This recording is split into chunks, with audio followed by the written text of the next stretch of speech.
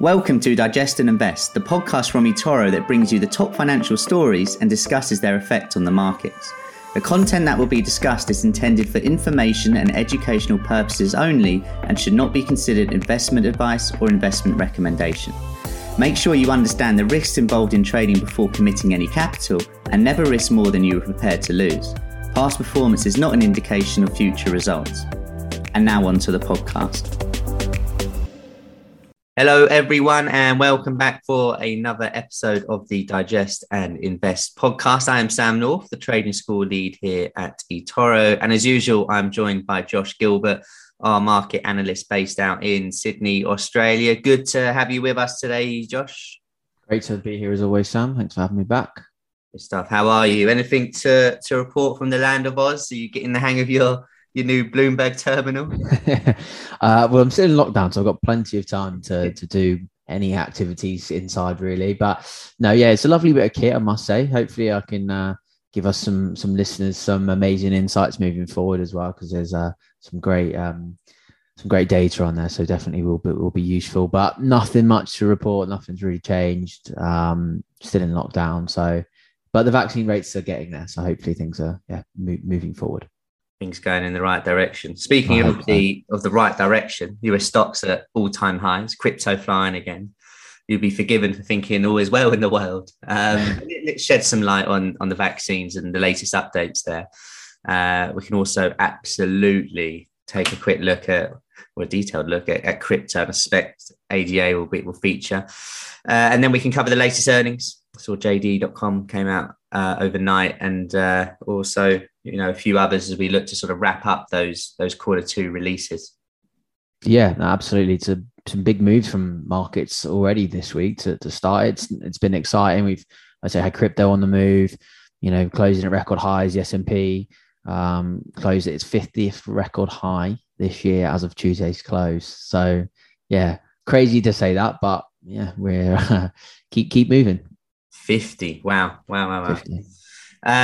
So on the vaccine front, which I guess is where we'll start. When I think of it all, I want to know the percentage of the world that are fully vaxxed. I want to know how the rollout is coming along in the countries that are in lockdown or partial lockdown. And I'm thinking of names such as Pfizer, Moderna, AstraZeneca. What is the latest on all of that? And is there anything else worth mentioning? Yeah, well, look, it's certainly been, one of the sectors or areas that, a lot of investors have been interested in recently. We can't really hide away from it or shy away from it at the moment. It's been sort of on the tip of everyone's tongue, really. Some little nice stats for you to follow up to your question there. We've got 32.7% of the world population has received at least one COVID-19 vaccine, and around about 25% of the population is fully vaccinated, which, to be frank, is actually, it's not bad, but I thought it would actually be slightly higher than that. But again, we've got to remember that probably a lot of that is obviously coming from, sort of the Western countries and things like that. The rollout, as I mentioned a moment ago, has obviously improved in Australia as well. Our vaccine rates are picking up. We should be at 70-80% by November. So, I think we've sort of followed this, the trend of some of the rest of the world, where we've got lots of incentives at the moment to go and get vaccinated. Some workplaces are making it mandatory. We've got things like raffles. Some of the airlines are giving away, frequent flyer miles. And I even saw one company this week giving away $5 worth of Bitcoin. So there's lots there for people to go out and get the vaccine. But and like I say, from that, there's obviously companies benefiting, because we've had 5 billion doses that have been administered. So there's people obviously benefiting. And yeah, the standout name is Moderna. In terms of performance, it's actually the best performing stock in the S&P 500 year to date and in the last 12 months. It's gained 508% in the last year as of just earlier price on Wednesday. 508% gain, which is obviously huge. And that's because of such a low base in terms of where it's come from. Revenues have grown 4,000% year over year, which is obviously all thanks to that sort of vaccine rollout. In its recent earnings as well, it also gave an insight into future orders, which, to be frank, is actually key, given sort of the huge gains that we've seen, to then be able to sustain that, to get to that point and then obviously continue to keep revenues high. we've got to have a strong outlook and see what's coming in the future. So Moderna has already signed purchase agreements for 2022 with about $12 billion, with another $8 billion expected as well. And of course, we've still got a lot of the year left to go. So we could see further orders coming through. Their vaccine is currently being used in more than 50 countries, and they expect booster jabs to sort of be the next driver of revenue, really. And I think what this does for Moderna in terms of where they are, they've come from such a low base, as I say, but it will allow them to expand their current operations and move into other vaccines, other pharmaceuticals, which is what we see from other names producing vaccines like AstraZeneca, Pfizer, and obviously Johnson & Johnson as well. So help diversifies up those revenues. And its cash position has more than doubled in a year, and net income has gone from 240 million loss to a positive 4 billion in a year. So huge turnaround, huge growth. And as I say, is it sustainable? That's the $1 million question. It doesn't look like COVID is disappearing, and I think boosters obviously seem to be well discussed. So that will obviously be big for them. Then we've obviously got Pfizer. That's arguably been the most popular vaccine globally. The FDA granted full approval for their vaccine by Pfizer and biotech over earlier this week, and sent both shares of those two companies actually higher on Monday. But I think what this does is this full approval should then create further momentum for vaccines, and it will push a lot more people to go and get the vaccination. That full approval is essentially ticked all the boxes, as a normal vaccine would have been. So anybody that was hesitant before, shouldn't be anymore. But look, as I say, especially in those areas, regions that are maybe lagging behind, we could now see more people stepping forward for the jab and push those sort of vaccine rates up. And, that reopening trade then could be right upon us. In terms of movements from Pfizer's share price, hasn't really had the same sort of positive action. Sort of came off a slightly larger base. And what I mean by that, it already started with, a slightly larger revenue base already. So shares are up about 32% this year. So it's still outperformed the S&P 500 and AstraZeneca as well. An interesting fact as well, though, which is not, like something like Moderna, it actually is that Pfizer is the largest company in the S&P 500 with the largest dividend. So what I mean by that is they pay a 3.2% dividend, which is the highest in terms of ranking by market cap. So I think they're about 20th, 25th on the list of market cap, and their dividend is the highest, which is pretty interesting. But as I say, the Moderna, Pfizer, it's going to be those sort of booster shots coming through. With Pfizer, as I say, much of their revenues is sort of slightly diversified. The vaccine is leading the way, but they have a lot of other income coming through. It has other drugs for things like pneumonia, cancer. They've all got really fancy names, so I won't go into them, but I can't say any of them. But yeah, Wall Street isn't bullish on Pfizer, I must say. The consensus is sort of, a hold at these sort of prices. I think most feel Moderna's booster will be a little bit more successful. But that full FDA approval this week could change things. So it will certainly be an interesting race. Sure. And I'm loving the stats. So just to go over those, 32.7% of the world has received one, and 24.6% is fully vaccinated. Well, hopefully that just keeps going one direction. Well, it's only going to go one direction, of course, but at a speedy rate. Hopefully, just like Mikel Arteta's reign as Arsenal manager, quarter two earnings are coming to an end. But that doesn't mean this week doesn't have anything interesting to report. Snowflake, Salesforce, Peloton, JD.com, as we mentioned earlier, and Xpeng all released or are releasing. So what are your thoughts on all that at the moment? Anything to sort of pick from that? My first thought is to probably just move away from football as quickly as we can. Please. Move on for your sake, Sam. But look, some big names out there coming through, like say wrapping up sort of earnings. You mentioned earlier that sort of JD came through. Some big numbers there. Out of hour shares are up, through the session shares are up about 14% yesterday. So a welcomed boost for one of those sort of Chinese stocks, which has been good. And then another Chinese stock, as you mentioned, Xpeng, be an interesting one. Some big sales numbers coming through recently from them. July numbers were higher than NIO's, first time ever.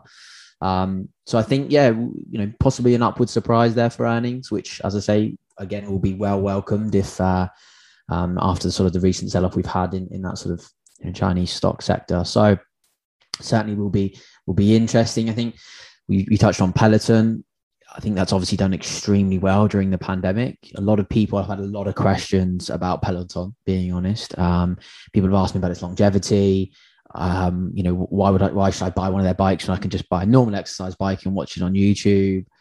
And it's a good question. And to be fair, I've struggled to see it as well, in terms of that longevity. But I think, you've really got to zoom out, and then really sort of go through the business side of it. And I think, to me, it's not just a fitness equipment service, and I'll touch on that on why, but it's the largest fitness platform in the world right now. It has 5.4 million members.